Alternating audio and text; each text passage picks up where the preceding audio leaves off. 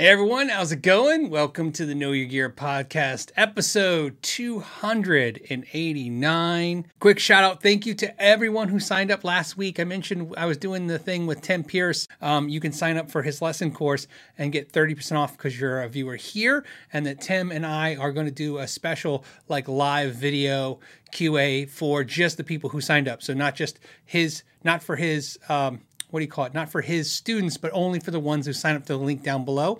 But thanks to you guys, I didn't know something.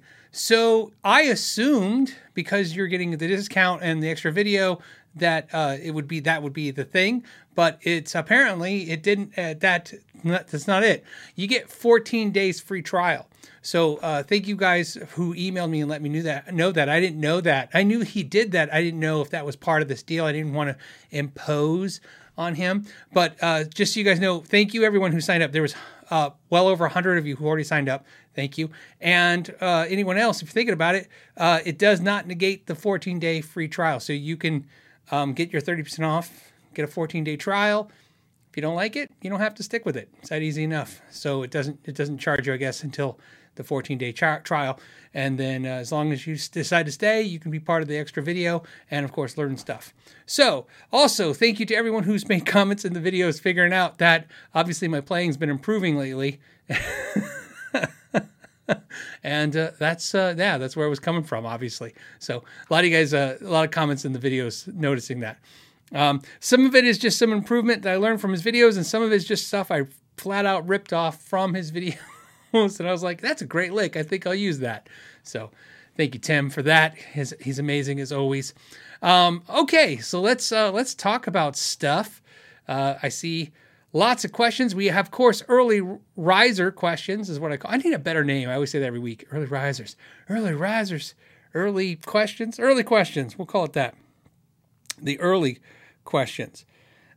They are, the first one came from Curtis, who's a member, who says, Happy Friday, Phil. You mentioned selling 6 amps to acquire the Black Cat. I'm curious which amps you thought were expendable. Cheers.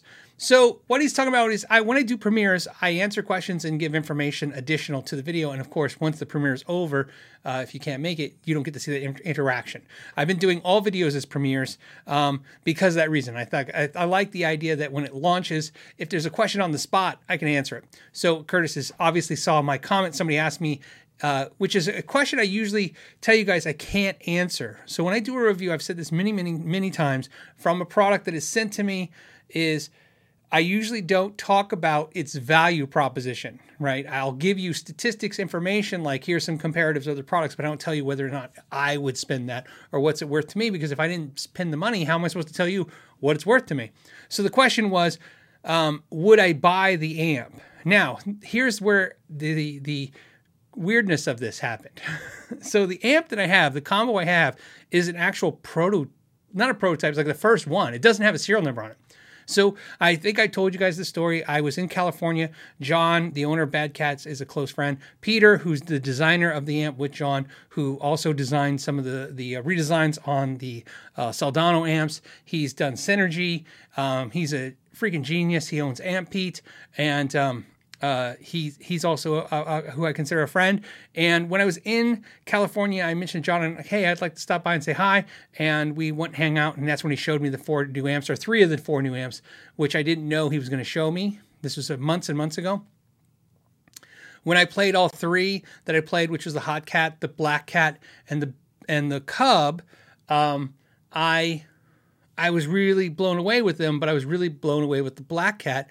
And he said, you really like the Black Cat, huh? And I said, yeah, I really do.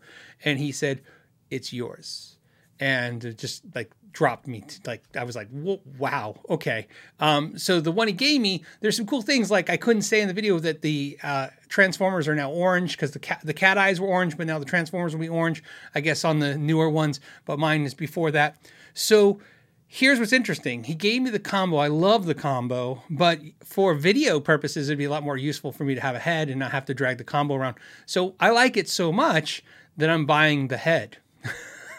So I'll have the combo for to have it in my bedroom, and then I'll have the head for doing videos because I just want it because sad thing is like I said, and that's where this is leading to with Curtis's question is, there's a bunch of amps that I just don't feel I need if I have this Black Cat. So what did I get rid of? Well, I said I got rid of 6. Now I'm getting rid of 6. I haven't got rid of them all yet. So what did I get rid of? I got rid of my Paul Reed Smith Custom 50 head, which is, you guys know I've been using that amp for years as I love that clean channel. Prefer the Black Cat clean channel more, prefer the reverb on the amp more, and I prefer the distortion way more than that amp. And so as good as that amp is, it just, I didn't see it. It felt redundant. So that amp's gone.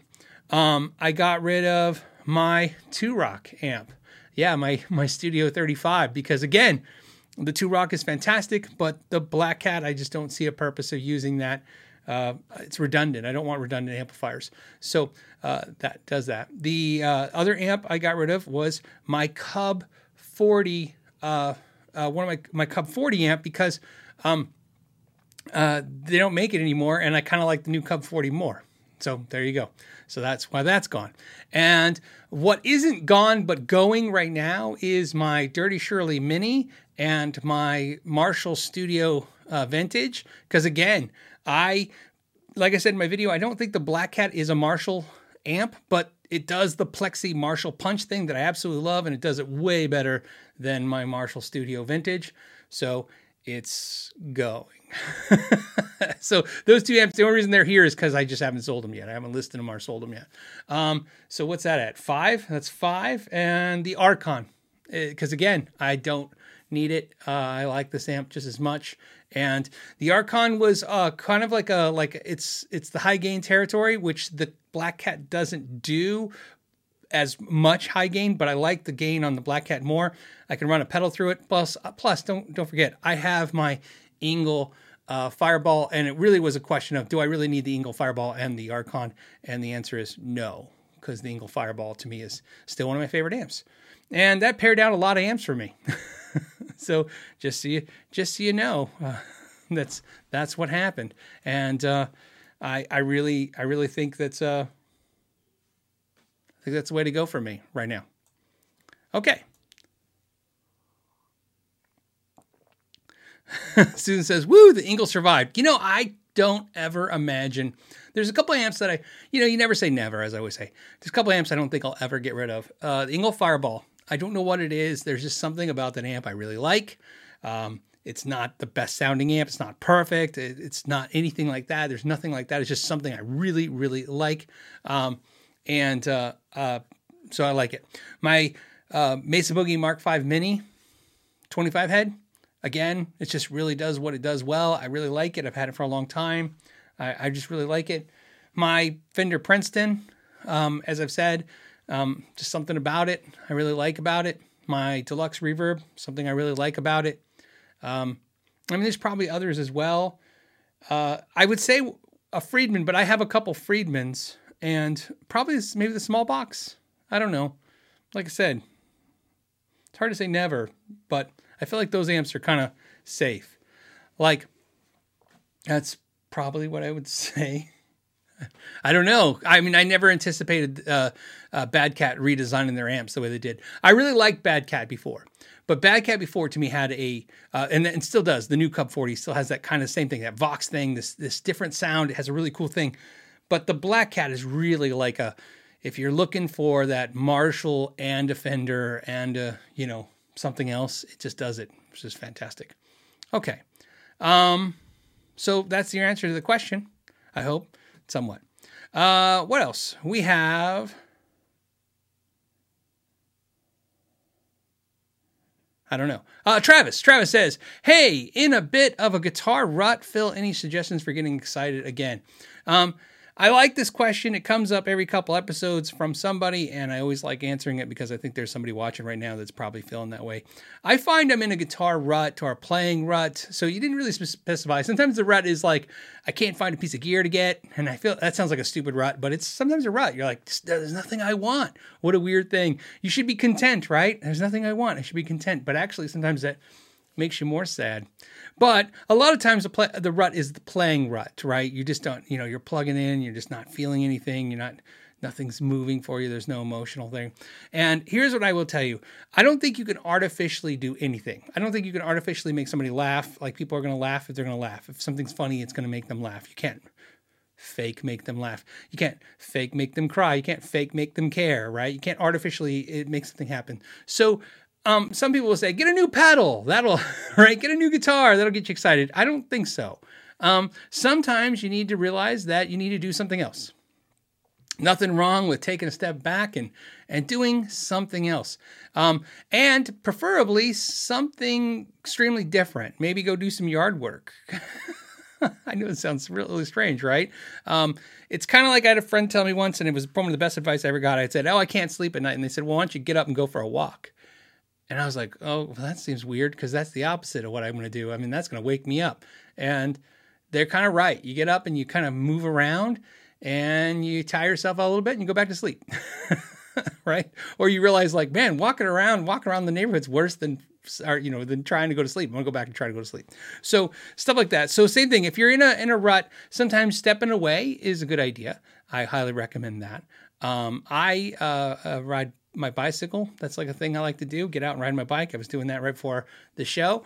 And, that's cool. The other thing you can do is try new music. And that's a real big thing, because sometimes, you listen to so much of the same music, you don't realize that there's nothing that's going to fire your brain like it did when you were a kid. And you might be a kid. I don't know. You didn't say. But when you're a kid, new is exciting. And sometimes maybe some new music is a way to go. So it's just that's my recommendation. Step away from it. I was at a clinic that George Lynch did, and George Lynch was asked that question, what do you do when you get in a rut? And he said, one of the things he realized, which I thought was good advice, was you can play yourself into a corner. You can practice so much that actually it becomes a negative. And so he goes, sometimes the best thing you do is stop playing guitar and do something else. So that's what I recommend, is take a break, take a little break. And try to, and don't try, just wait. It'll happen. You'll get rekindled. For me, sometimes I get in a rut with guitar playing, for sure. That happens a lot. Sometimes I get in I plug in and I play and I just don't feel anything. And that's a big thing for me. Like, it's not technique. It's like, not like I can't, I used to always worry, like, I can't get this lick down. And then that would just wear me out. But sometimes now I plug in and sometimes I'll be playing and it's almost like it's lifeless and I just don't feel anything.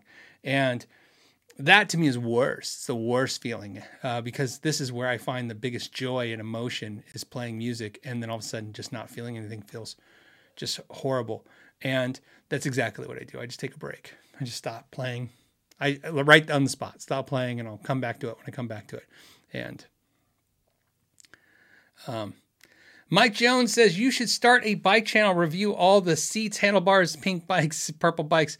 I talked about doing some videos about my biking experience, bicycling experience on the second channel. I just haven't got there yet, but it'll happen. It won't be exciting, but I'll do a couple videos because I want to share that part with you guys.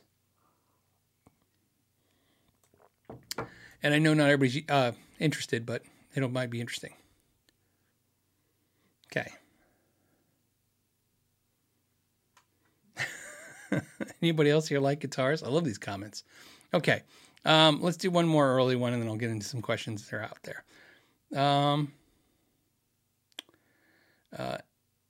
Adrian wants to know. Adrian says, hey, Phil, what would you consider the best deal sale to look forward to this season? Love the show. And then Gene had a question, does Black Friday sales even matter anymore? And that kind of ties into this, because I figured out next weekend's Black Friday. Yes, I plan to do a live show next Black Friday, on Friday, same time, same channel. I did it last year and it seemed to go over really well. I don't do anything for Thanksgiving. We're not a big family by any means. And what family we do have is out of state, and they tend to come after or before that time. So we don't do a whole lot on Thanksgiving. And so, and we don't do much anything on Black Friday. So, taking a break in the afternoon and doing the show seems like a nice little getaway from me. So I plan to do that. That's one. Second, Black Friday sales. Well, Like I said, there'll be a lot more deals this season than there was the last couple of years. There's a lot of inventory overload. What I will tell you is a piece of advice to look for when you're on Black Friday sales. If you're looking at gear, I don't know what to tell you about those TVs and crap that you guys, that people buy at whatever Walmart. I don't know anything about that, but I can tell you with gear. It's only a deal if you wanted it before it was on sale. That's my best advice to myself. That's my advice I'm sharing with you. If you wanted it and now it's on sale, that's a deal. If you didn't want it and now it's on sale, that's not a deal. Okay? And why I say that is, I get this sometimes from good friends, and and they'll say something like, they'll send me a thing and they'll say, this pedal that they didn't want and I didn't want, they go, oh, it's half off. And I'm like, yeah, just because it's half off doesn't mean I want it now. I mean, that wasn't the holdback before. I mean, I understand that sometimes it's an opportunity buy at that point. You're like, oh, for that kind of deal, I can buy it in a couple months. I, sell it off and maybe try it, see if I like it. Maybe that's the opportunity. But like I said, I would really focus on things you want and see about getting a deal. There will be deals this Black Friday, but what I caution you is that most of the deals are going to be the things that they're overstocked on, which means nobody's really wanting. So if you want those things and they're on sale, get them. But I don't think it's a good move to buy things just because it's on sale. I don't do it. I don't just go, oh yeah, I never wanted that guitar, but now it's on sale, so I'm getting it.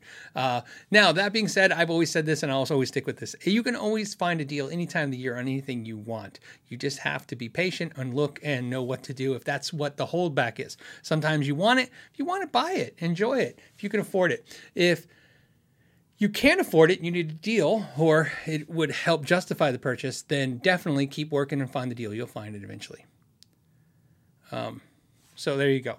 On that note, since we're talking about deals, another thing is I will tell you that there's a lot of posts. I see a lot of posts right now from everyone like Black Friday deals, Black Friday deals. I didn't see a whole lot of that. What I know a lot of that is because we're all guilty. I'm guilty too. I've explained many times how affiliate link works, and I have affiliate links. And of course that's how it works. A lot of people are just trying to get you to click their affiliate links, because if you click their affiliate links, they own your cookie, so to speak. They have you. And if you buy anything over the next week, they're going to get a piece of it, which is good for them. I mean, like I said, it helps channels out like me when you do that. But a lot of times, there's like a clickbait to the affiliate link. So you guys are familiar with the clickbait in the videos, like, you'll never believe what happened to me this Friday, right? On this video. And you'll click it and nothing happened to them on this Friday. Now there's like, you'll never believe this deal. Click this link, and you click it and you go, that wasn't a deal. That was really weird that they did that. What they did is they just basically, now they own you. If you buy anything for the next 10, 15 days, then they'll get a piece of it. Doesn't matter what you buy, right? That's the whole point. If you guys don't know what I'm talking about, go back to the live show where I talk about affiliate links. Okay, so it doesn't hurt you if they do that to you. I just want you to be aware of that's why you're going to see stuff like that. Because I saw a lot of that this last couple of days where I saw a link and I clicked it and there wasn't really a deal at all. And I was like, oh, okay. So they just wanted me to click it so that if I buy anything, they get a piece of it. So there you go. I try to refrain from that, and I try to be upfront about it if I'm doing that. Like I said, with my links, I try to hold back to where it's a legitimate deal, right? If it's a deal, but you never know. Sometimes it's as simple as, you can't blame them for, hey, if you're going to spend something, might as well they get a piece. It doesn't cost you anything if they do. So, what I will tell you,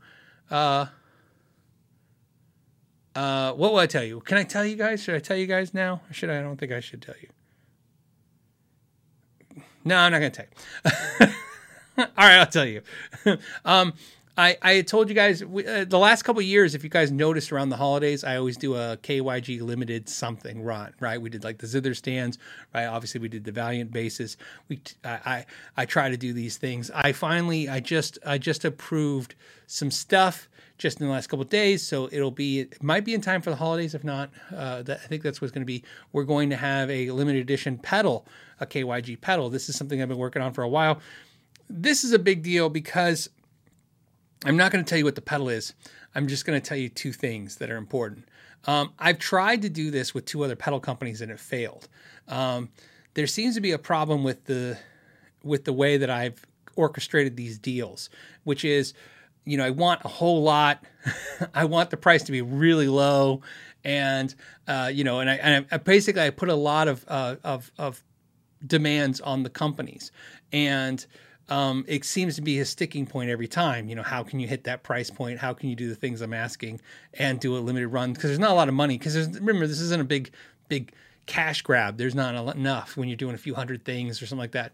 So basically, I'm excited. There'll be a big announcement for a pedal, that there'll be a KYG limited run pedal. And the cool thing is I'm just excited to tell you, because the price point just got approved. And that was the big sticking point for me on the other things, the other projects I did, because I just don't want these.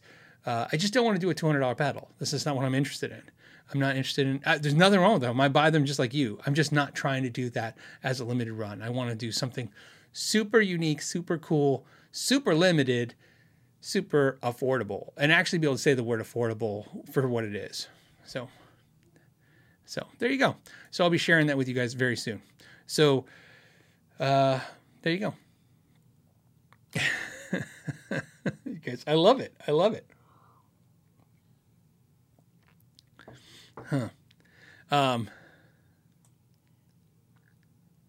Okay, hold on. Richard says, we know what pedal it is. I can tell you right now, you don't know what pedal it is. So, I would be shocked if anyone guessed what it was, because it wasn't something I would have ever predicted, to do. It was, it actually started from a viewer, one of you guys viewers, asking me a question about a video I did this year. And, I thought, whoa, I never thought about that. You know, what the question was. I was like, God, I never thought about making a pedal version of that. So it's a pedal version of something. So it's not a Tube Screamer or a clone. It's not a clone of a pedal. It's something else. So, all right.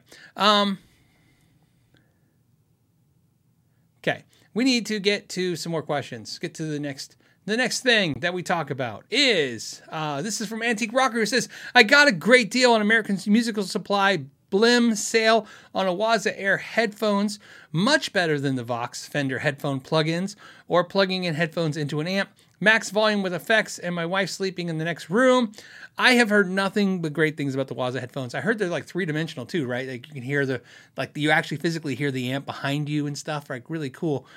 I have not tried them. As you guys know, I'm not a huge fan of headphones, but that's not the reason I haven't tried them. It's just something like that usually finds its way to me through some company reaching out, and I just don't have any relationship with the Boss guys. I met the Boss guys at Sweetwater. It was a very pleasant conversation. They gave me a set of headphones. I'm not making this up, but it wasn't the brand Boss, and I feel horrible. I don't remember what the brand was. It's some other brand that Roland owns. And they put my logos on it, and they are wireless, but they're not like an amp and a thing. The Waza would have been great. I would have reviewed them. I can't really review these headphones because I don't know what to even say about them. But I had a great relationship with them, great talk, and then it just nothing turned out from that. But trust me, if like Boss ever reached out to me and said, check out the Waza, send a set of Waza headphones, I would share them with you guys and do a video. I'm a big Boss fan. So Boss is one of the few companies that definitely one of the few companies that if they reached out to me with any kind of interest to send any kind of product, I would do it. Like definitely the Waza, like their version of the aux, I would definitely do a video about that because I'm curious because I have the aux, how good it is, but. And I used to review a ton of Boss pedals, but I stopped because almost every Boss pedal they come out with now, you can't even get your hands on it. They do some kind of limited run, and the only people that seem to have it are the YouTube channels that got an advanced one, and so I'm just not on that list. But I hear nothing but good things about the Waza, so thanks for sharing that, Antique Rocker, and letting other people know, because I know headphone things are a big deal for players. Because you guys, you want to play at night, not upset the family. Okay. Brian says, new Guitar Day Sterling CT50 HSS. I'm loving it. When setting all 6-string heights, should they be the same? Should they match the fretboard radius or neither? The answer is yes to both. They can be flat. You could set it flat if you want. I don't like that. I usually like the radius, the tremolo, bridge. Tremolo usually, but bridge to the fretboard.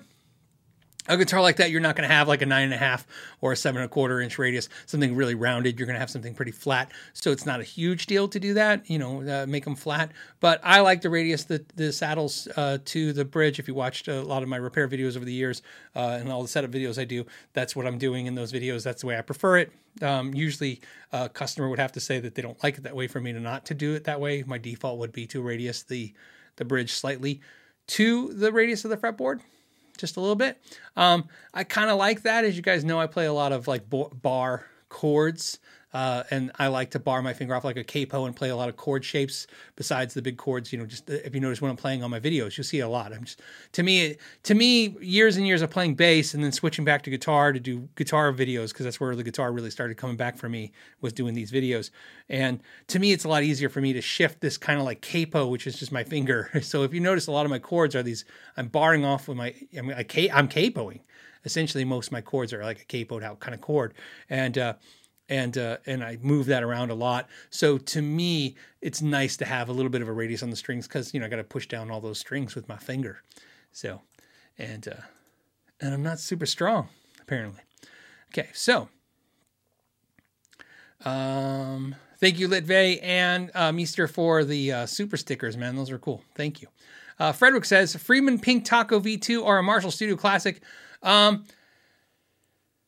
So I have not played the Pink Taco 2. I have played a Pink Taco. I owned one, and I have played the Friedman Pink Taco Wildwood Guitar Edition, which is kind of what the V2 reminds me of. So I don't know. I could be a little incorrect. I watched Michael Nilsson's video of it, and it was really good if you want information about it. And from that, I got kind of, maybe it was a little bit different, so I just don't know. So if I could just tell you about the original one, the one I had, the Pink Taco, I would tell you this. The only thing about the Marshall Studio Classic that I would pick over the Pink Taco is the fact that it has an actual clean that you can use to run pedals through. So if you're going to run pedals through an amp, I would pick the Marshall Studio Classic. Just run some pedals through it. It's a great clean channel on an amp. It's got the Marshall clean. It does it just like in a JCM 800 it would do if you're not running the gain. If I'm running the gain, it's the Pink Taco. It's not even close. So that's for me. There you go. Thank you, Keith and Jay, for super chats, man. I appreciate it. D. Sharon. The Sharon. I don't know how I'm saying it, but I want to say it like that. Please don't get upset. Pre-ordered the LPD 74. Been looking forward to trying one out. See, perfect example. You could get the LPD 74 and run it through the Marshall Studio Classic and get a fantastic Marshall tone, and even get, I think the 74 has got that same kind of Pink Taco vibe, because to me, when I think of the Friedman tone, which is like the Pink Taco kind of sound, which is kind of like the BE 100 a little bit, right? It's not like the 87 LPD 87 to me. It's more like the 74. So it's kind of kicks. It's a little throaty. It's like, is it throaty?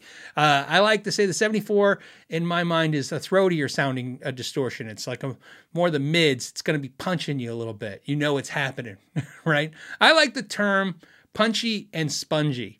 And those are two horrible things because they're physical things and we're talking about sound. But to me, it just conveys such an easy, to me, it's like in my head, I just hear that in my head. Like to me, a Soldano amp is spongy. I feel like if it's so much distortion that if I was punching it, it's like, it just goes right into the sponge, right? Same thing when I'm hitting the strings. I feel like I'm just hitting this shmush sound. Everything's like smush, smush, smush, smush, smush. And, because there's so much distortion. And to me, the punchy sound is the chunk, not chug, like, will it chug? Chunk, it's that chunk, chunk, chunk, chunk, right? And I feel like that just physically with that mouth sounds, to me, I like the chunk sound. I like feeling it, it kind of feels like it's coming out and kind of hitting you in the chest. Right. So to me, the 74 has got more of the throaty, the punch, and less of the sponge, and the 87's got more of a sponge sound. So I'm glad you like the 74, and I'm just saying one good on you for getting the 74, but also back to the Frederick's question about the amps, those two pedals. That's what I think of those and how they sound. Okay. Joe says, "Hey Phil, hi Phil. really like the idea of owning something unique. Any recommendations on the custom bass builder? So I assume you mean the custom bass builder from Kiesel, because I don't know any other custom bass builders off Kiesel, but I'm also could be in my head because I did a custom bass off the bass builder. I have it here now. As you guys know, I did a custom bass from Kiesel. Well, I don't know if you know that. I mentioned it passively a couple episodes ago. It's here now. It's amazing. And there's a reason why I'm not sharing it yet. Here's why I'm not sharing it yet. I'm not sharing it because I like it. I like it way too much. Way too much. Bass is different for me than guitar. I love guitars the way, I guess the best way to put it is I like guitars the way like a guitar collector would like, or a car collector would like cars. Like I love the history of, things, right? Like, so like a car collector is my head. I think of like, they like the history of cars. They like all the differences in cars. They like the wacky cars, the cool cars, the not cool cars, the ugly cars, the good looking cars. That's how I feel about guitars. I like ugly guitars. I like guitars that sound great. I like guitars that sound weird. I like the history. I like all these things about guitars. Bass to me is like a work truck. I just want it to do its job. So I think that's because I like I said, when I play, I usually play bass. So I say that because I don't have a collection of basses. I just don't. I have essentially I have a Stu-Ham Urge, original Stu-Ham Urge 32-inch scale bass, that because Stu-Ham is the bass player that I identified to immediately when I was like, I want to play bass. And I was like, he's the guy.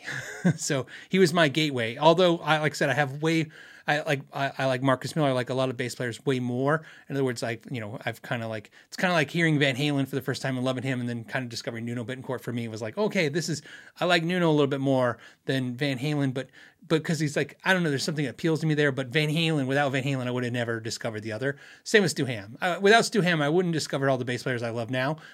But Stu-Ham was like kind of like the first thing. So as I homage to him, I have that one bass. Now that one bass, then I just have a Jazz Deluxe that's custom made for me and a Warwick that's custom made for me. One thing that's we don't talk about is a lot of my basses. Those two basses are actually custom made for me. They're not like custom shops. That Warwick was specifically built for me. Same with the Jazz Deluxe. So they both do and they are essentially, there is the main and the backup, and that's it. And I have, I've demoed basses on the channel. I've reviewed basses, but all of those, like I've never kept any of them because as great as they all were, I have these two basses, the main and the backup. And I decided to take a chance with Kiesel and their bass builder and try and kind of like design this bass in my head based off of what I love. And to say I like is an understatement. So not only do I love it so much more than the other two that I'm going to order a second one. And I don't want to release a video because I don't want anybody to order any and then make mine go, get backlogged. So I'm ordering my second one this weekend, and then I'll release the video in a week.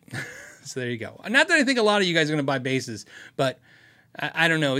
This has happened to me too many times on the channel where I talk about something, I do a video about something, and I think as soon as I do the video, I'll order one, and then I don't actually get my hands on one because you guys order them all up. So, by the way, that has nothing to do with the size of the channel. That has to do with you all are worse than, no, you're on there. No, I'm the worst. I'm sorry. You guys are all bad. You're like me, okay, right? We're all addicted to this somehow. So there you go. I'll be sharing the bass with you and what my decisions were and why. So what's the answer to your question? Now that I hijacked it and talked about my stuff. Recommendations for bass builder. I do the Kiesel bass builder. I was really, really, really pleased with it. So, and like I said, as always, as transparent as I can, I'm going to talk about everything, including the fact that they didn't ship me. The bass took forever to get to me, the Kiesel bass. One thing I like about, like to do is just to be as transparent as possible about things. I absolutely love the bass. Okay. That's easy said. The thing is they made me a bass and, something was wrong with it, I guess. I never saw it. They just contacted me out of nowhere and said, hey, this base there's something wrong with it. I said, okay. And then they said, we're going to have to build another one. So it took a long time to get this base. So, there you go. So all that will be explained in the video too. So, and that's all I can do is tell you what happened. Share my experiences, the good and the bad. There's good and bad. At 10, what's up? He says, hey, Phil, why is position 2 and 4 on a single coil still weaker than a humbucker? Aren't they functioning the same way? No, they're not actually functioning the same way at that point. No, it's not the same thing. They're eliminating the 60 cycle hum. That's the only thing they really have in common. I'm not going to really say they're the same. I'm trying to think of the best way to explain it besides technically, because I kind of feel like the technically sometimes all it does is leave you guys scratching your head. So let's see if I can explain it in a very easy way. Well, first of all, let's just put it this way, at 10. Let's take a single coil Strat, the bridge position, middle position, okay? Position 2, okay? And so position 2 as to me is the bridge in the middle. I know sometimes they say it backwards and it's 4. Let's just say it's the bridge in the middle. To say that that's a humbucker is accurate in the fact that it's not going to allow a 60 cycle hum through. That is accurate. To say that it would sound like a humbucker is not close at all. And before we talk about any of the technical aspects, let's just talk about the physical issue, which is they're separated, and that has a big disparaging difference in the sound. Imagine if I took a humbucker and spaced it out far apart from each other. It would be really different sounding. So that is it. Also, you have to understand that you didn't say Strat. See, and that becomes a real big problem because some guitars, when in positions 2 and 4, are not set up like a Strat to do the same thing. There's all kinds of things going on. So I think I'll just stick with it there. But yes, you will find that you always have a weaker sound with positions 2 and 4, and it's by design, or let's just say it's doing what it's supposed to. I shouldn't say by design. It's by default, I should say. That's the way I think I'll stick with it. That would be a good video. If I was I would explain it totally different if I was doing a video because I would actually physically use the pickups to explain. I think that's a good video. So you can see my gears going like I need to do a video on that. I think that's a good video. Why it's different, especially since I have the ability to show you that in the same guitar. Alex says my old Ibanez RG220B input jack wire is detached. Don't want to buy a soldering iron, okay, for one repair, and the shop would probably charge more than the guitar is worth. Are there other repair options? Absolutely. First of all, don't want to buy a soldering iron. Let's start there. You paid me in U.S. currency, okay? You paid me $10. So let's play a game. Dun, dun, dun, dun, dun, dun, dun, dun, dun. That's my hold music. That's my game show music. We're on a game show, Alex. You're on The Gear is Right. Okay. And I am determined to... Oh, so close. Oh, I did it. Woohoo. Okay. Ready, set... Here we go. We have found it, Alex, on Amazon. We found a very mediocre 4.5-star review, 259 rating soldering iron for $6.39. There you go. That is the answer. This is your answer. It's a one. Just use this. It will probably come with a wet sponge, and sometimes, if you're lucky, it will come with a little teeny piece of solder. And if it doesn't, I promise you could find solder cheap. Look, here's $16. Okay, here we did it. $16. Okay, so I know it's $10 more, but look at that. It's got some different tips, little digital readout, 4.5 stars, 2,233 ratings, and look at that, includes the solder. So that's what you need. Let me get back to me. Okay. So that would be my answer. Now, some of you are going to say, that's a crappy soldering iron.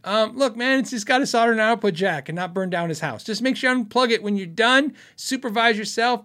Here's what I will tell you. I have a video on the basics of soldering. I made the video as basic as I can. It's definitely not a video I would tell somebody, if you want to learn how to solder, watch that video. I did it as a video of removing fear. I have a video. Please, Alex, if you haven't did it, I did a Sharpen Max with this wonderful person named Melissa.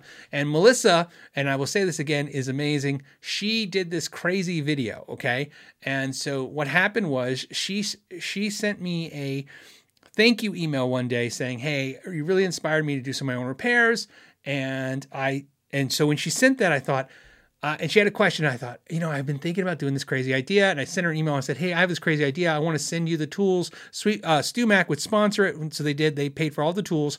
They sent her the tools. And what happened was I said, I'll send you the tools and then I'll just do videos and show you how to do the repairs and walk you through it. And she did the video. And so that video you can watch. It's a Sharpen Max with Melissa. And it's her doing all the repairs and me explaining what she did. Now, here's the important part. And this is the part I want to share with you because I will never make fun of anyone. I am not the person that is in a position to make fun of anyone. I've said this a million times. I'll say it a million more. I grew up in high school. They did not have wood shop. They did not have metal shop. They didn't have auto shop. Those things were gone. They were out of the budget. That's my high school. That's how I graduated. None of those things. Okay. I told you guys, I learned to work on my truck because my truck would break down and that's just what you did. So I learned some mechanical skills from working on my vehicle. Other than that, no woodworking skills, no skills whatsoever. I joined the Army, I took a test, and they said, hey, you'd be a good mechanic, because that's what they tell you when they need you to be a mechanic. If they needed cooks that month, I'd probably be a cook. But luckily for me, I guess they said they needed a mechanic. So I know there's an aptitude test, but a lot of us know that have been in the service that you just pretty much sometimes, they just tell you you're good at things that they need. If they think they can fit it in, right? So here's why this is important. There's a whole generation of us, of people, much less younger than us, that did not get the skills that were given to the generation before us, basic repair skills, okay? A lot of you watching now, even you, which this is the type of channel you shouldn't be the person I'm talking about, but you are going to be, don't even have a toolbox. There's no shame in that. Melissa told me, and this isn't in the video, and that's why I'm telling you this now. Melissa told me that one of her concerns was that she said, obviously, she doesn't want to burn herself with the soldering iron, so she's a little concerned about that. And as a person who obviously doesn't want to be responsible for giving somebody bad information, I was trying to think about what to say to her. And so what I said to her was, I happen to know this tidbit, which is her day job is she was a 911 operator. And so when I knew that, that's why another reason why I picked her. I knew that this would not be stressful. She could be a 911 operator. She could handle doing some repairs with me, instructing her. Okay. But when she told me that she was a little afraid of the soldering iron, this is what I said to her. I said, Melissa, if you burn yourself with that, it doesn't even warrant a 911 call. You wouldn't even go to the hospital.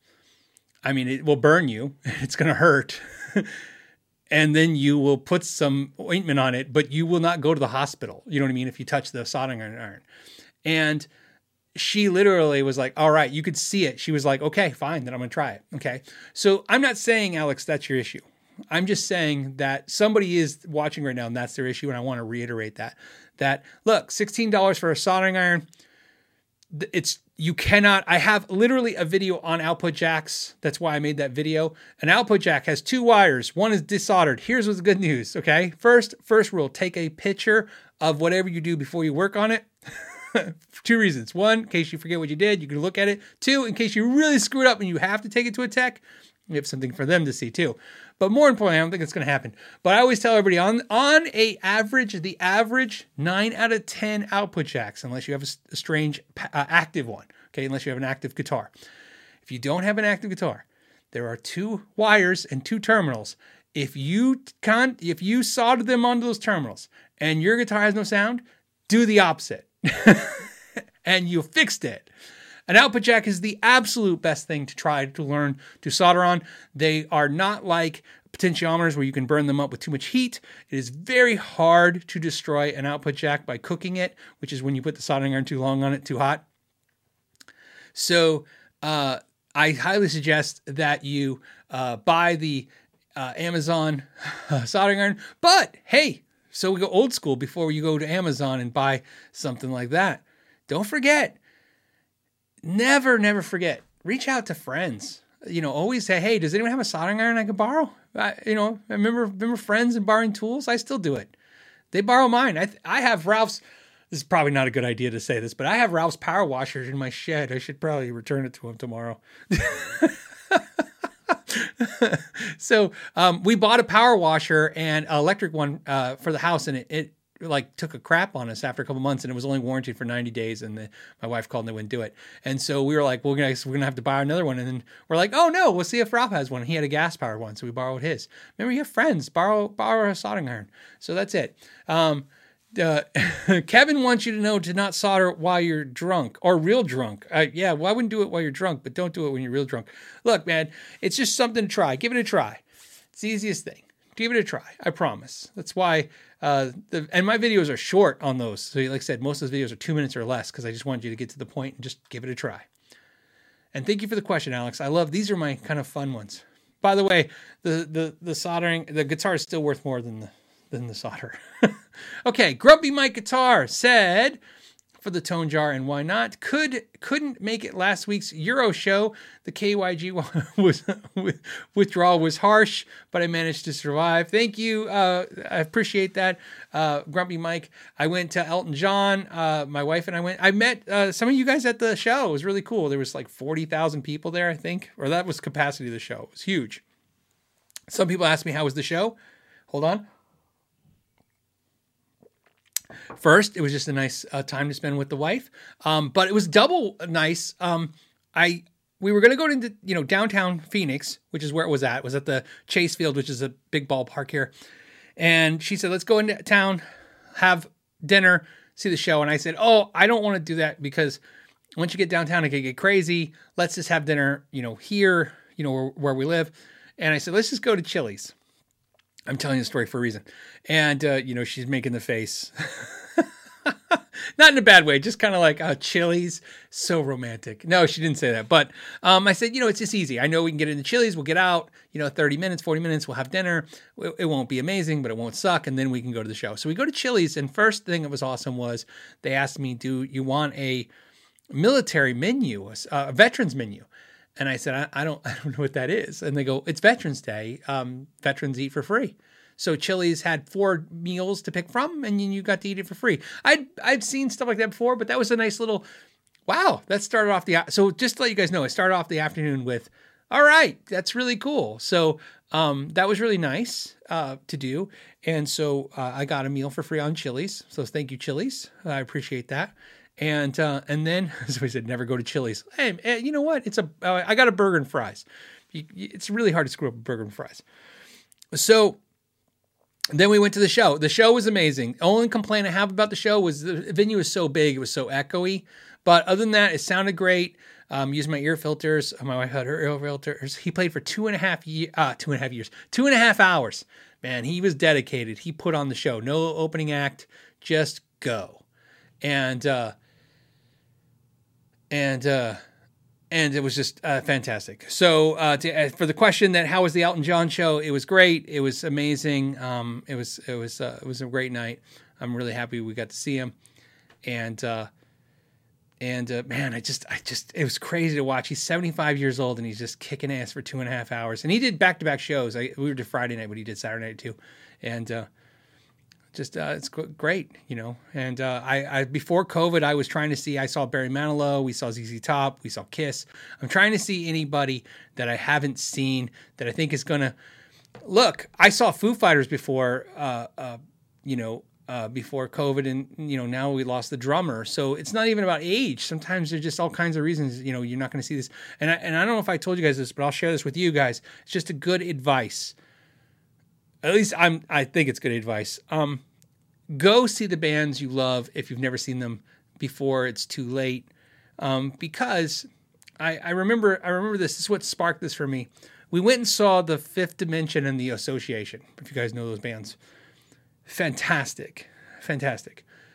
But I was laughing at the end of the show because the Fifth Dimension was like, I think it was like one original member, and it was like the drummer. And I was like, oh my God, they're down to like one member and it's the drummer. And then that's what it is. It's like at some point if you do decide to see those bands, or you decide to think about going to see the bands you love that you haven't seen yet, because these are the bands I haven't seen yet, it's going to be the original drummer, right? And that's it. So that's, like I said, so I decided, I made a decision with my wife, and she agreed. If they're amazing, we're going to see them before it's too late, if we haven't seen them. You know what I mean? So it's about seeing, like I said, if I've seen them before, I used to just go see the bands I like over and over again. And I still like that idea a little bit, but I'm really like, no, I think I want to see the people. I want to try to see as many different bands as I can before it's too late. For all kinds of reasons. Like I said, it has nothing to do with age. It's all kinds of reasons. They get mad at each other. They break up. They get, they overdose, they die, it's just everything that's horrible you can think of, so might as well do it. Somebody asked me what brand of earplugs. I use the D'Addario ear filters. I think they're 12 dBs, but you can get Skull Candy, Fender makes some ton. I just use filters instead of plugs. I just like the way they don't make everything sound like, you're just got your hands cupped over your ears. But the ones I use is the D'Addario. They look like white little beehives. So. Pedally, hey, what's up, Pedally? Pedally said for the Tone Jar, I hope you had a good time in Nashville. Pedally is a store in Arizona who specializes in pedals, and they have an online presence as well, if you want to check them out.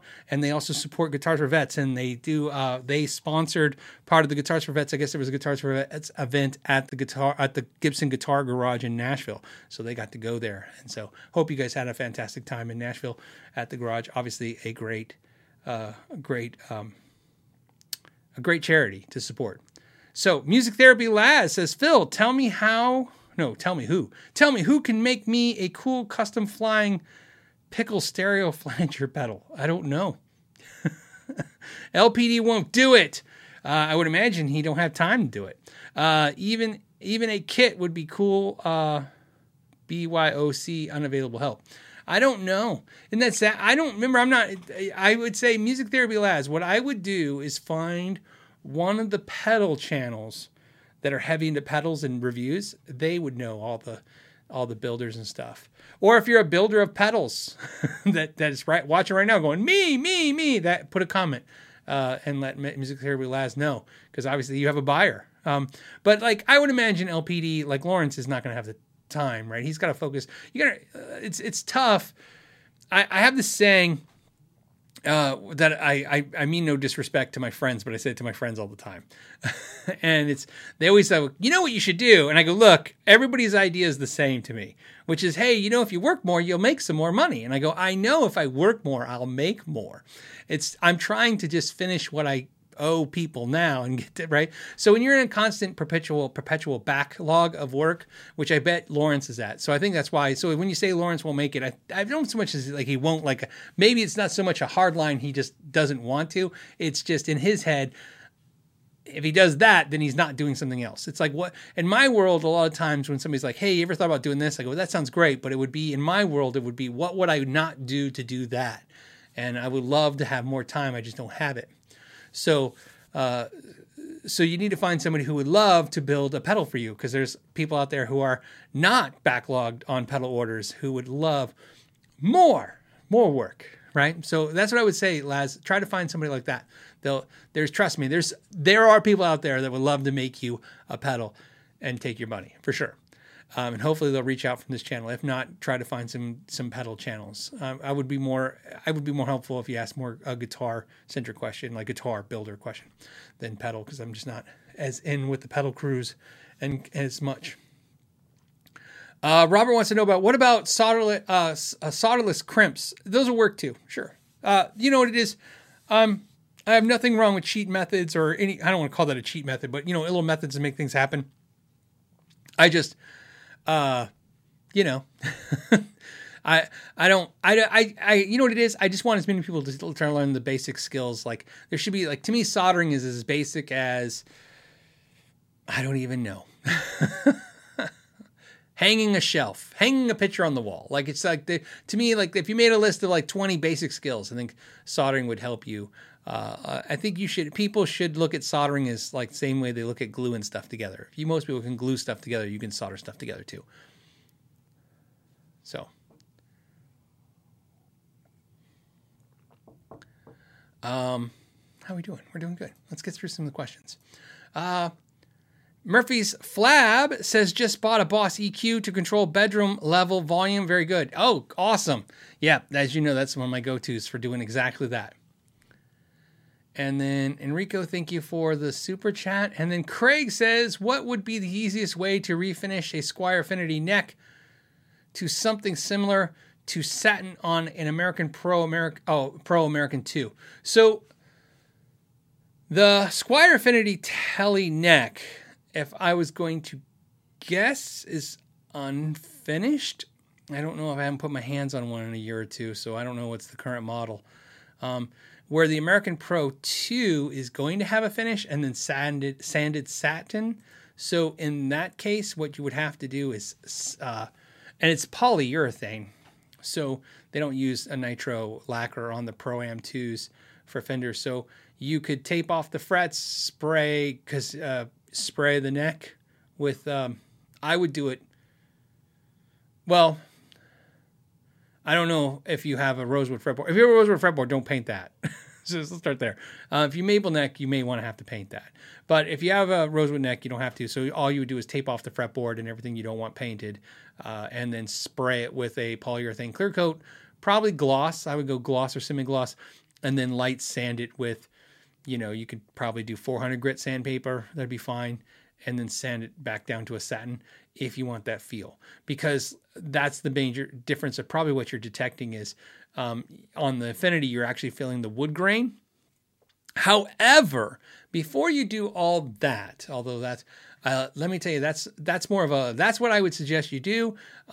What I would say is an option is you could buff the neck.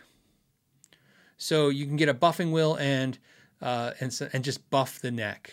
So it'll actually feel the same on a maple neck. If you just buff that neck to a light shine using a buffing wheel, it will do very well as well. I like natural wood feeling necks, but I like to buff them. It just feels really good. You don't use any buffing compound. You can just buff it. Or somebody's like, yeah, you can use gunstock oil too. I agree. I use those in videos. I've done those in videos too. But buffing sometimes has this kind of nice feel on the maple. It just feels really nice. Feels slickery, which is what I like. Okay. Jay Harvard says, hey, Phil, I play electric guitar in a duo with an acoustic guitar. The acoustic goes through the PA. How do I deal with the sound directionally in a small venues coming from an unmiked small combo amp? Well, why not just go through the PA system with him and use some kind of processor or something for your sounds, or some kind of pedal board or something? I mean, you should have the same ability to do that. I mean, if that's the issue, that's what I would do. If he's through the PA and you're a duo, why not just be through the PA too? Why not just make it easy? And there's a ton of things you can do here. You can buy a processor that will take care of that for you. If you don't use a processor, right? Let's say you use a pedal board rig, or if you're currently using an amp, trying to find some pedals that sound like the amp, it's going to be pretty easy. Just find some decent pedals, and then use something like, you could use the Two Notes Cab M, which is also like a pedal, but that pedal simulates all kinds of cool things like the speaker, the microphone, the power section of the amplifier, and stuff like that. In fact, they have a new Cab M Plus that has like a preamp section too. So it simulates the entire amplifier itself. You run your pedals into that into the PA. You'll just be mixed in with him. And I would say that's how I would do it. If I was going to play electric guitar with an acoustic guitar player and he was running through a PA, I wouldn't bring an amp. One, why would I? That's more work for me to bring more crap. So I would just bring a pedal board with what pedals I like in a Cab M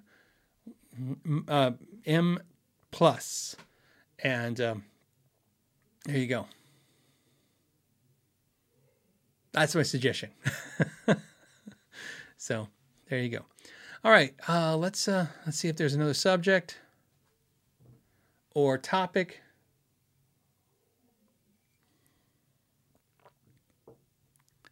Edward says, Barry Manilow, question mark. He does write the songs, man. He writes the songs. Yeah, he was amazing. Actually, me and my wife agreed. We loved Elton John. He was fantastic. Definitely a top concert. But we liked Barry Manilow more. He did a full orchestra. It was fantastic. He's funny. Yeah. Look, I don't care. I've seen every kind of music you can think of. Bluegrass, jazz, rock, metal, death metal, punk rock, country, all kinds of country.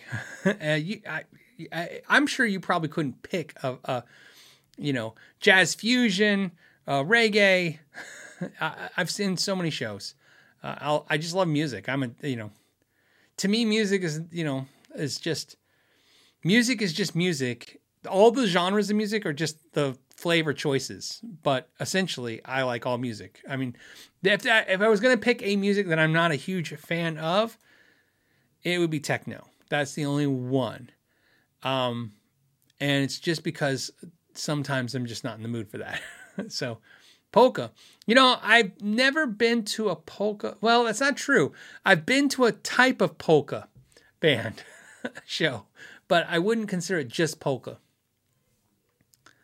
So, Quentin, gent, yes, gent, of course. Yeah, screamo, gent, hip hop, absolutely. Heck, I was in a hip hop band. So, yes, I was also in a country band that we gigged. We used to gig at the old Tucson studios for money, which was good. So, Worldwide Ghost says, I hate rap.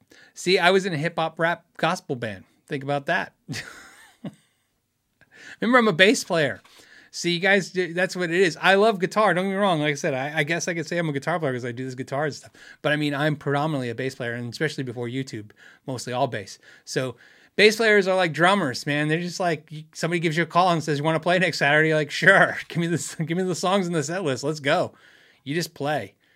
So whatever you could play. If I could play it, I would play it. And if I can't play it, I even love to watch it even more. Okay,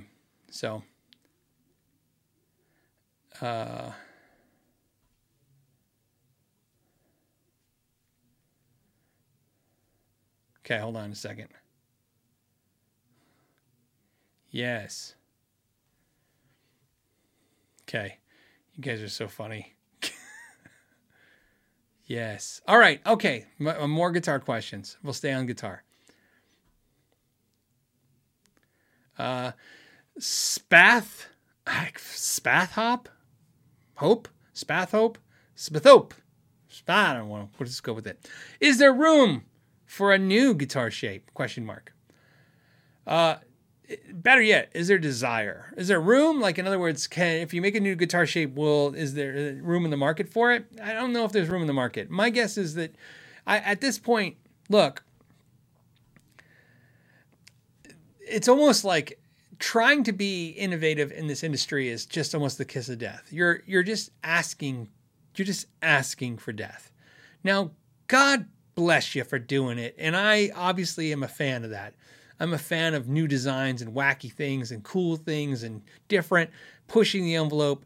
I can't wait to do a video when it's like a company reaches out and is like, hey, we do carbon fiber. I'm like, I'm there. Company's like, I do something weird, detachable headstock. I'm there. Whatever. I'm there.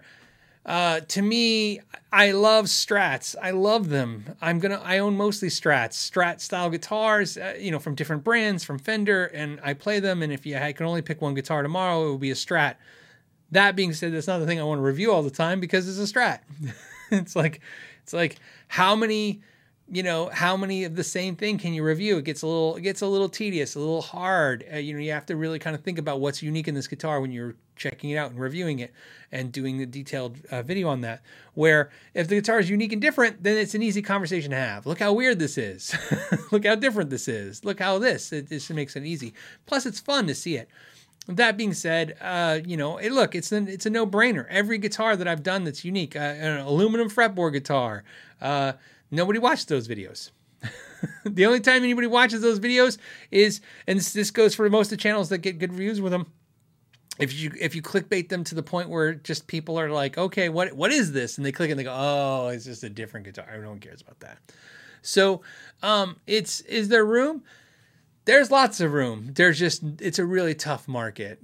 It's a tough thing to do. It's tough to innovate in this industry. This is probably I feel a little too condescending on the industry thing, since there's so many industries that are like this, that don't want new. But unfortunately, unlike tech industries and stuff, this is not an industry of like, hey, this is the new innovation. Usually innovations are death wishes for companies.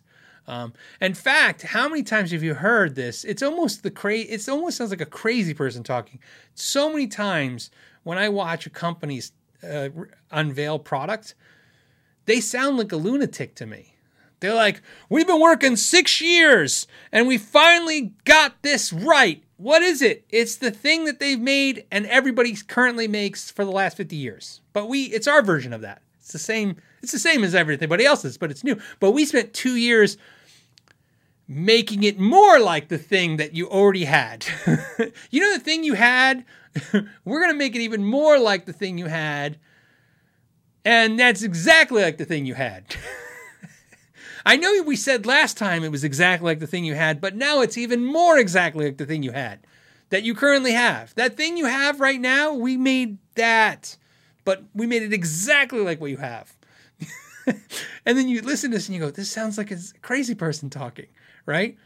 And look, it's just because, again, there's a lot of reasons why we want the old stuff, and that's the reason why it's tough to make new stuff.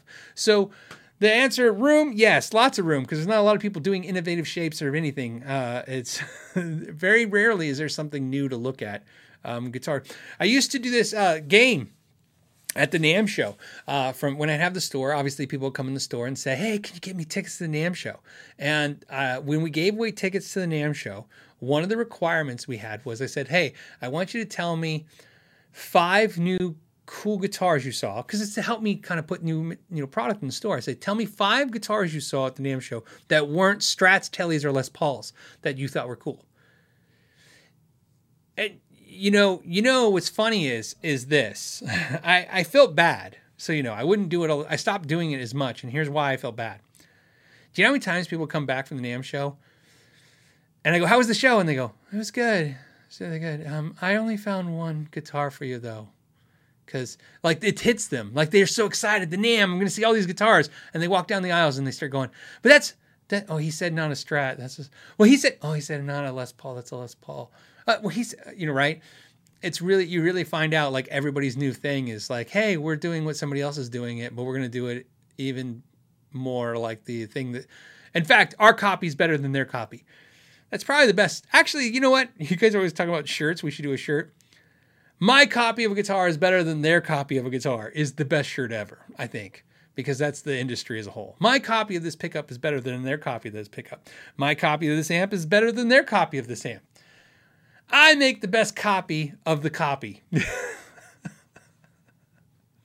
All right, I'm done. I'm done going down this road. Yeah, but thank God we all love all the old copies. Somebody said the reverse flying V. Yeah. Well, usually in my experience, the more unique the guitar, the more people like freak. Think about this. If you guys watched, if you were really paying attention, you had to really be paying attention because it's close. Or not close. It was really short when it happened. When I interviewed John Petrucci and I was talking about the Majesty guitar, I was being very forthcoming. And one of the things I said passingly in the conversation, the banter back and forth, and somewhere if you watch that interview, in some of the interview, I said, well, guitar players usually don't like innovative stuff. And he said, oh, well, people came up to me and said it was downright ugly. And then I laughed, and then we go on to the next thing. It happens, it's that fast, that statement. I didn't go back to it because I'm not an expert interviewer. So some of the things like watching my interviews, you have to watch it like an old game. Like, like a football game. You got to watch the game, how you did. I got to watch the interviews. so I can refine the next interview how I do it, because you got to get good at not keeping them going, not keeping the good questions, but also going back to things that are interesting. Here's what's funny about that. I want you to think about something. That guitar got somebody to tell John Petrucci to his face that it's ugly. I want you to imagine not being honest. That's not honest, right? You have to think about something. You're standing next to this guitar guy who's a guitar legend, right? I mean, he's like one of the best guitar players out there. He's standing there at the NAMM show presenting his new guitar. And he just said, if you watched it passively in that interview, he's like, people walked up to me and said it was downright ugly. Could you imagine? You look at a guitar and you think it's so ugly that you look at the guitar player and the designer and go, that's ugly. And then walk away. So, yeah. And so, like I said, think about how that, and then here's what's funny. Think about that. And this is why I'm saying this. Now I want you to look at that guitar again. And if you think it's ugly, I want you to think about it, especially if you think it's ugly. If you think it's cool, it doesn't matter. If you think it's ugly, I want you to look at it again and tell me if it's that ugly that you would feel the need to tell John Petrucci to his face that he made an ugly guitar. That's how ugly it is, right? It's like I said, imagine an ugly baby, so ugly you got to tell the mom that it's ugly. I mean, that's a pretty ugly baby, right? I mean, it can't be just a little ugly, like, oh, it probably could use some more hair. Hey, that's a weird nose. I mean, we're talking about babies like, whoa, that's so ugly. Man, your baby's ugly. That's what I'm saying. That's what tells you how guitar players think. Just any adjustment to the norm is enough to push us off. So, all right. I feel like I'm on some kind of tirade. I'm going to stop. Let's see if I got another question before we go. All right.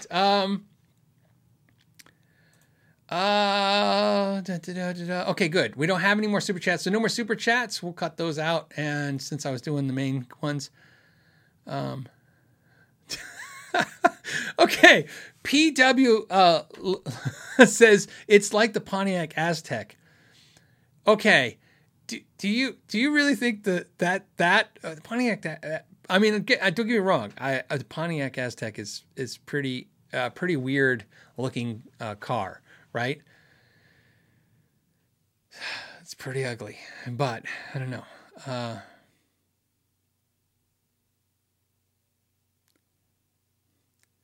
Okay.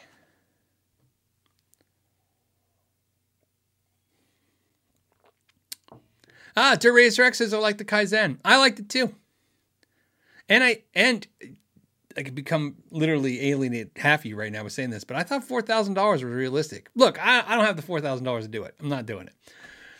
I mean, let me get this. Let me put it this way. I actually got to pick it up and go through it and do a deep dive video on it. From that experience, at $3,000, I'd find a way I'd still have some guitars to get it. At $4,000, it was just a little too much for me. But based on me going through it, I couldn't see a world where $4,000 wasn't the price they charge for that. Based on everything else they charge and stuff. You know, if you're going to be one of those guys like, no guitar's worth $4,000, it's not worth. I'm not saying it's worth or not worth. I'm saying, like, I just don't see a world where that's not what they could charge less. That would make sense. Because, I mean, they're only going to make 75 of them or whatever. They're not going to make all of the one color. Whatever. They're not making enough of those damn things. So, to make it make sense. Now, hopefully, they'll never do it. But hopefully they'll make a import, a Sterling version of it. That'd be really cool. It'll still probably be $1,500 for that. But...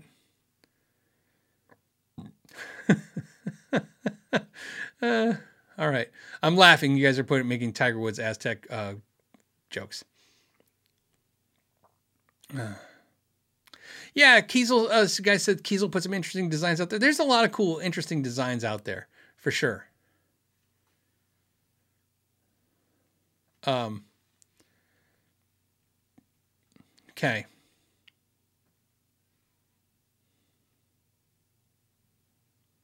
Andrew B.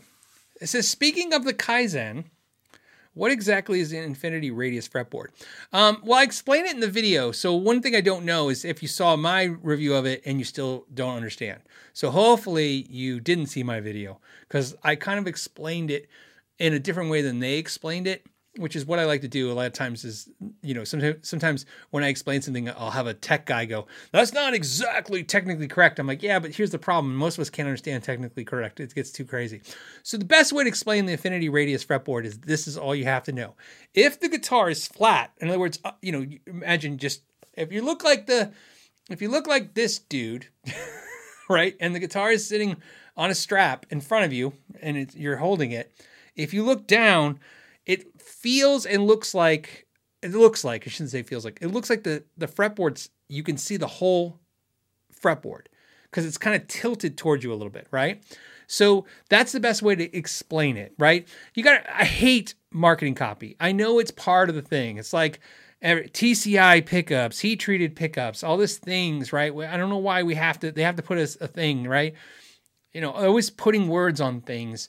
Really, it's just easier to kind of just explain it, but that doesn't put the spin on it they want. So the Infinity Radius fretboard to me is just as simple as this. If you're standing in front of an audience with your guitar strapped on around you and you look down, you can see the fretboard. Where normally you'd only see the side dots. You wouldn't see the fretboard. So it feels like and when you play it, it doesn't feel any different to you because it's just like they tilted where it goes in the body, they tilted it up a little bit towards you, and it doesn't really change anything. So it's just so you can see more of the fretboard. Probably if you're doing a lot of tapping, I would imagine it would be really, really helpful because you can kind of see what you're doing, and help you change some of the mandatory type positions that you do. I do a lot of tapping on the bass. And I don't really do a whole lot of tapping on the guitar. When I do tapping on the bass, one of the things the reason I don't do a whole lot of tapping on the guitar is that when I play bass, I play the bass pretty much like a necklace. And so it's right here, and I look, and I'm looking at the fretboard. I'm looking at it right here. Where the guitar, I kind of have it a little lower, and then I'm looking down, and I'm not really seeing the fretboard. So there you go. But more importantly, it doesn't feel any different. I mean, I played the guitar. It doesn't. In fact, if they didn't tell you that it was angled at you a little bit, you wouldn't have noticed. No one would notice, which is what you want. That whole guitar, every little thing in that guitar that they talk about, they didn't tell you, you wouldn't notice. You wouldn't notice the pickups are heat treated. You wouldn't notice that there's an Infinity fretboard, a Radius. You wouldn't know any of that stuff. You'd pick it up and go, this guitar feels and plays good. So it's because they have the technology to do this. Look, the Music Man guys really, really like the CNC machines. They are really good at getting, doing stuff, programming and getting stuff really, really dialed in. And they're not afraid of making things that are a little bit more expensive. Where some companies, all they can do is bitch about the fact that something takes 5 more minutes and that costs money. So Music Man's more about doesn't matter. It's kind of like, look, a lot of companies, you would never see a lot of companies make a Majesty or a Kaizen type guitar. They would look at it and just go, what's the point? We can make, let me put it to you this way. And I mean, again, and I never disrespect, it's more of a assessment kind of thing. Sir can sell a Strat copy for $4 or $5 grand. That's a Strat. Okay. It's a pretty basic thing to make. So you can imagine how a company would feel if they were doing all these intricate carves and it took a lot longer to do it, even if that's time on the machine. It takes a lot more sanding. You have a lot more problems where it burned through. You have a lot more problems where you can damage the instrument doing all these intricate cuts and sands and things. And painting it's a little bit problematic because you have more angles. Remember, every angle is just more things to go wrong when you're painting it or sanding it. And your competitor is making a guitar for the same price as you in the high-end mark, and they're just doing this one kind of easy thing. And again, this isn't to say Sir is doing this easy. I'm just using this example because he gets the highest prices, I think, for some of the most basic shaped guitars. Rightly so, because it's quality, but like I said, it is still that thing. So you can imagine a lot of companies won't do that, where Music Man doesn't seem to shy away from that. They if an artist says this is how they want it, they don't go, oh, you don't understand, that's expensive. And I would imagine that happens a lot because I can tell you, I'm not an artist. I'm a YouTuber. I don't know what the hell that means, but I can tell you what experience I've had. I have enough viewerships that I can go to companies and say, look, I can sell 100 to 200 of these things or 500 of these things if we do a limited run. Here's what I want to do. And I immediately can see what artists go through, because I've had companies right out flat out go like, well, why would we? That's no. Well, let's do it this way. I even had a company do this thing that they agreed to do the project I wanted, but then slowly every email was like them backing out of all the things they agreed to, of like, well, what if we just not do the thing you asked for, but do it up here? And I go, all right, that's not so bad. And then a week later, hey, we were doing it and we realized like we could save a lot of time and money if we just do this. Can we take that out? And I go, well, I really wanted that. And they go, yeah, but it's going to be really hard for us. And I go, okay, do that. And then by the 5th email, I'm like, this isn't even the thing I wanted anymore. So let's not do it. And I can see why artists would get really kind of frustrated with that, because you're like, okay, I get it. You don't want to do it more complicated because it costs more money, but I want it to be cool. I want it to be unique. So I get the vibe that Music Man's a company is like, we want it to be cool. So, and that says a lot. Like I said, I have no relationship with the Music Man guys. I've bought every Music Man guitar you've ever seen on this channel. I've even interacted with them, and that still didn't prompt them to work with the channel in any way. And I still got nothing but respect and mad compliments for them, because I cannot find an issue with that company to complain about, other than their stuff's expensive. That's it. And, and when I say that's not a complaint, that's just a physical issue I have to deal with like everybody else. That's a lot of money.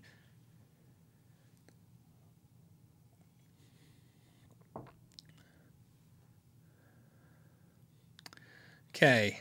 Do we have a last question? Maybe 2? Do we have time for 2 or just 1?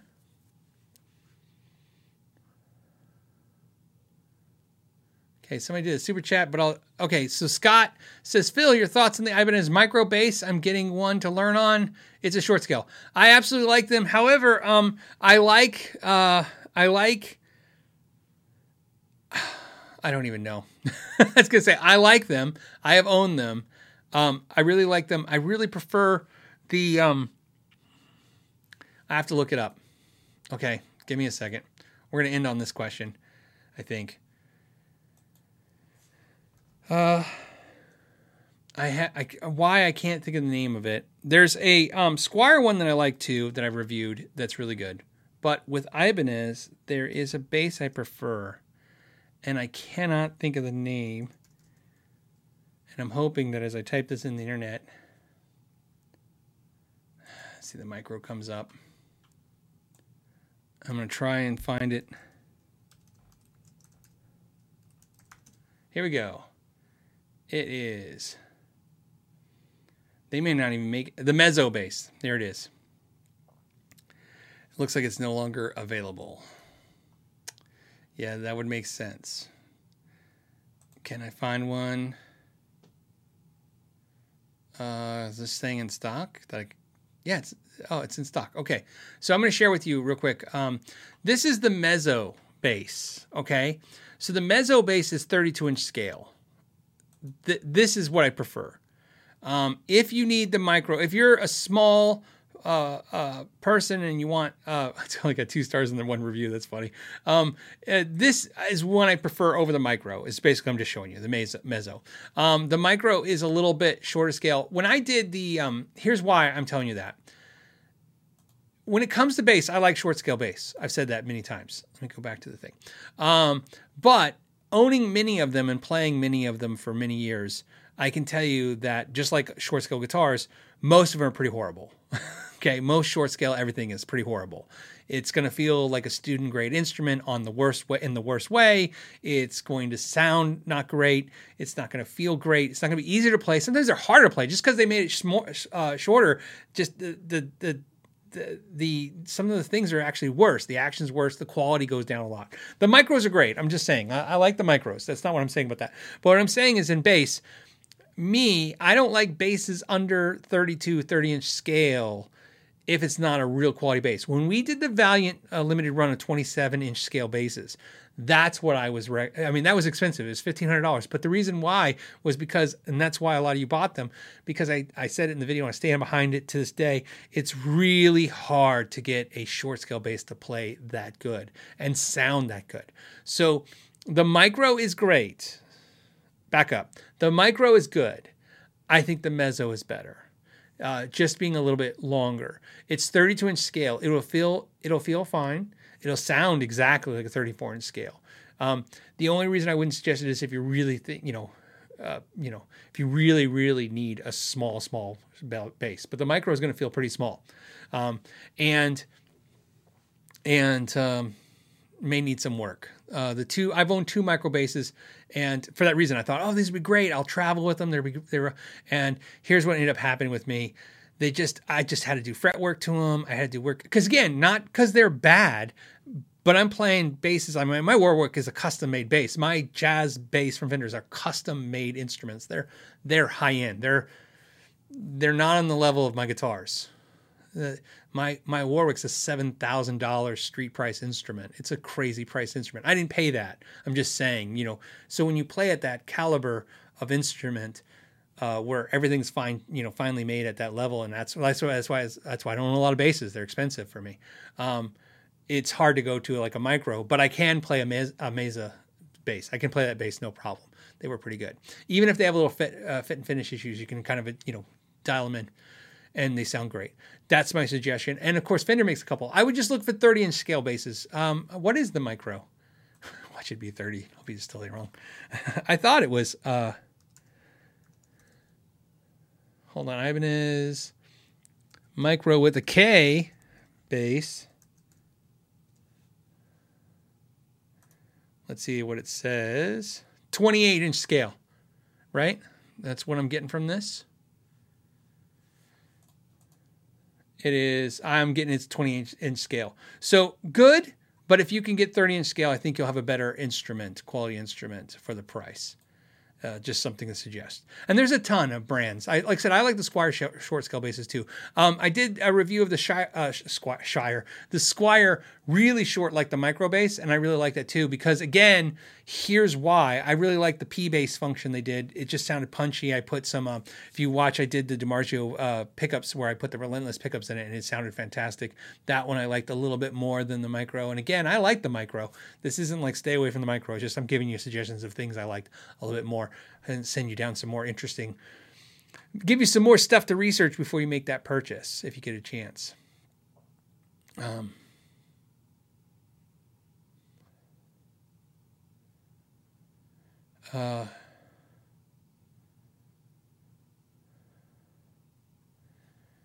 So Beast Rich 581 says it's really, and on a more serious note, it's really hard to make a good sounding short scale bass at 30-inch scale. It is. Obviously, like I said, the shorter you get it, the harder it is to get. The Kiesel basses that I had made, the one I have made and the one I'm going to have made this week when I order his back up, are 30-inch scale. If they did 32, I would have done 32. They didn't have that option, so I did 30-inch scale. That's why I said I was a little concerned. I was like, okay, my Warwick is 32-inch scale. So is my Jazz Deluxe, by the way. It's 32-inch scale. And my Urge bass that I just have because of the homage to Stu Hamm is 32-inch scale. That's why I did that. I just started playing 32-inch scale. I just like it. And so I was a little nervous going to 30. I was like, okay, I don't know if this is going to work for me. And it totally worked. So it's really good. Keeping in mind, though, if they did 32, I would do that. They just didn't have that option.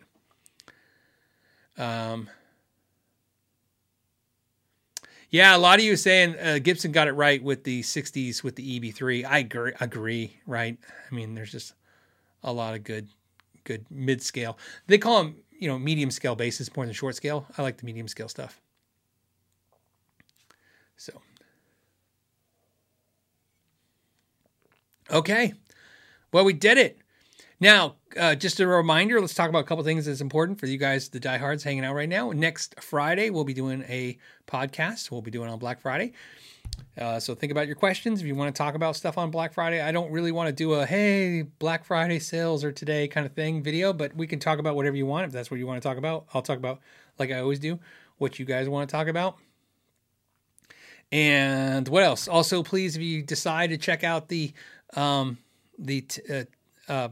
Tim Pierce's masterclass course, the link is down below. You save 30% and you get 14 days free trial. And if you decide you end up liking it, we're going to do a special video for you guys that only you guys get to see that I'm excited about. Look, I've said this before. He's kind of like an idol to me. So that's my you can understand that's my incentive right there. I just like to be able to work with him. And not only as a friend, but as someone who really just admires his career. It's pretty cool. And also, you got to understand, it's a little bit to my ego because he talks to me like a peer and he treats me so nice. And he is, there's a lot of great people out there, but he is somebody like, I don't see that we're peers on any level. And he always treats me like a peer. I'm going to end on this note. I told you guys I'd tell you guys more backstories about stuff that happened. Let me tell you what Tim Pierce did for me at the Sweetwater event, which is fantastic. So, and maybe you'll find this funny now that you know this, if you know this. So at the last day of the event, at the Sweetwater event, as you guys know, I was there for 8 days straight. I was there doing all the videos you saw, and then they had this Gear Fest thing at the end, and obviously they're like, hey, you're in town, let's hang for that. And then they flew in all these YouTubers, and there was like 30 YouTube channels there for Gear Fest. The last day of Gear Fest, it ended, the crescendo was Rhett Shull did his podcast. Okay, so they had a panel on a stage. It was Rhett Shull, it was Pete Thorne, it was Tim Pierce. I'm missing some people, of course, right? The owner of Mythos was there. And here's why this is funny. And then they were having like a buffet, right? As they do, right? And I call that lamp food. I know it's weird. I'm a big guy. You think like a big guy would have low standards for food, but I don't eat lamp food. And that's food under a lamp. I don't do that. It's weird, right? But it's true. So I wasn't going to eat there. A lot of times companies like to order food for you and it's like catered lamp food. And I'm just like, yeah, I'll go to a nice restaurant afterwards. So like Dovey Doss and I would probably take off and go to like a restaurant afterwards. That's important to the story. Here's why. But what they did have is a bar. It wasn't an open bar, but, and I forget who bought me wine, but somebody bought me wine and I can't remember who, and I feel horrible now. So either good job for buying me wine or bad job for buying me wine. Anyways, they bought me a glass of wine. And so I had about 4 cups of coffee that day, been running around all day and I hadn't eaten. I'm sitting there because they're doing this show. I don't want to say I'm not invited, but I wasn't on the panel. And I'm drinking my wine. And I had a glass. And then, of course, like you do, sometimes you have a glass of wine, you go, and no empty stomach, you go, it's a really good idea. Another glass of wine. So then I walked up and I bought a glass of wine. And I'm thinking, all I got to do is make it 8 o'clock till the show's over. And I get to watch it. I'm watching it. And and then we're going to go eat and go back to our hotel rooms. So I'm on my second glass of wine. I'm like halfway through it, whatever. And Tim Pierce is watching me. And I can tell you right now, he all of a sudden he looks at me and he waves at me. And I'm like, okay, I don't understand what's going on. And Tim Pierce like, come here. So I get up and I start walking towards the stage, and he gets up and he hands me the microphone. He goes, "Go sit on the panel, right? Be part of the show." And he goes and sits down, and which is super kind. Exactly, I can tell right now. I'm not guessing. He never told me this. I know you can intuitively tell. He just wanted me to be on the panel. He thought I deserved a spot like everybody else, I guess. So I'm on the panel. So if you watch Rhett Shull's podcast where I'm on, that's why I pop in at the halfway mark, and but that's also why I'm sitting there on the panel. And if I look a little flushed, it's because I had 2 glasses of wine. Because you know what I did? What would you do if you had a half a glass of wine and somebody's telling you to come up to the stage? And I finished it. So if you watch that podcast, or if you heard it, that's what 2 glasses of wine looks like. And that's Tim Pierce. That is him to a T. He's the guy who's on a panel looking out going, that guy needs to be up here too. So I just want to share this. That's why, like I said, as soon as they said, hey, do you want to do this event with him? I'm like, heck yes. So that's why I did that. I like you guys know what my motivations are for stuff. And there you go. On that note, I'm going to let you guys go. Please enjoy the videos I put out if you can. And see you guys next Friday, hopefully. And as always, thank you guys so much for your time. And until the next time, know your gear.